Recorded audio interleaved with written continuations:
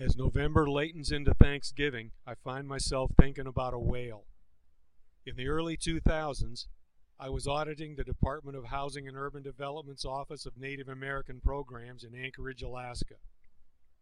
Most organizations don't particularly care for auditors, and the Office of Native American Programs in Anchorage was no exception. The director assigned me a tiny desk out of sight in the back corner of the office manager's space. I'll call the office manager Eleanor because that's her name. One day I started a conversation with Eleanor by asking about a newsletter I noticed on her desk.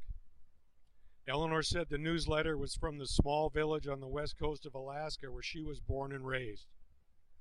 The lead story in the newsletter was about a village hunting party that had killed a whale. She told me about how the villagers would share the whale, and she directed my attention to a grainy photograph of some villagers flensing the carcass. She said they were eating muktuk that night.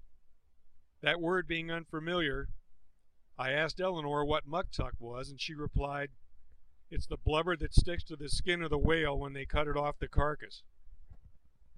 I asked her, "How's it taste?" And she said, "Oh God, it tastes awful."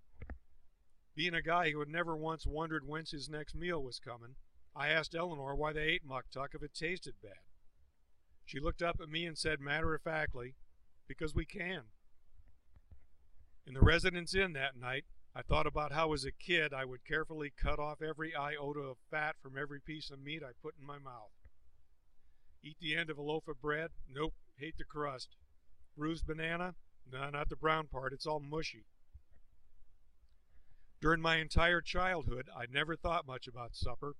I just sat down at the table and there it was.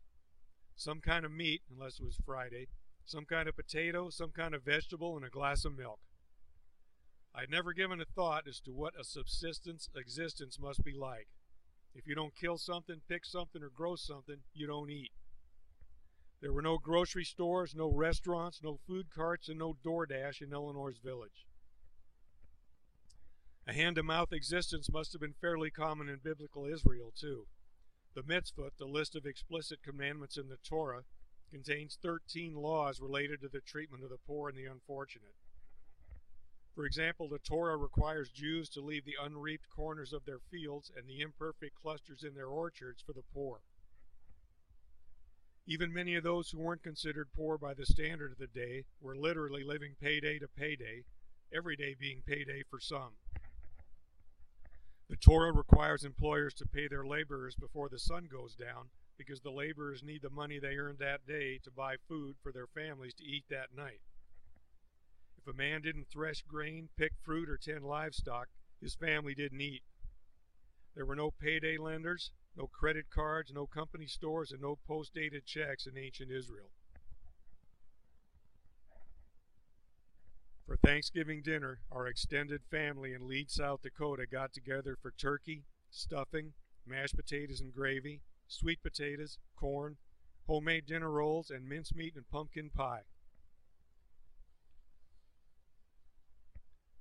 I remember saying grace before the turkey was carved, but I can never remember actually feeling grateful for that turkey and all those fixins, unlike the people in Eleanor's village who were so grateful for the muktuk and the rest of that whale. We can become so accustomed to our rituals that they become perfunctory practices bereft of meaning. We can become so accustomed to having our daily bread that we no longer feel grateful for it. Starting this Thanksgiving, let's not race through grace when we thank the ultimate founder of our feast. Rather, let's relax, slow down a bit, and really talk to God when we ask Him for His blessing and thank Him for His bounty. A happy and blessed Thanksgiving to everyone.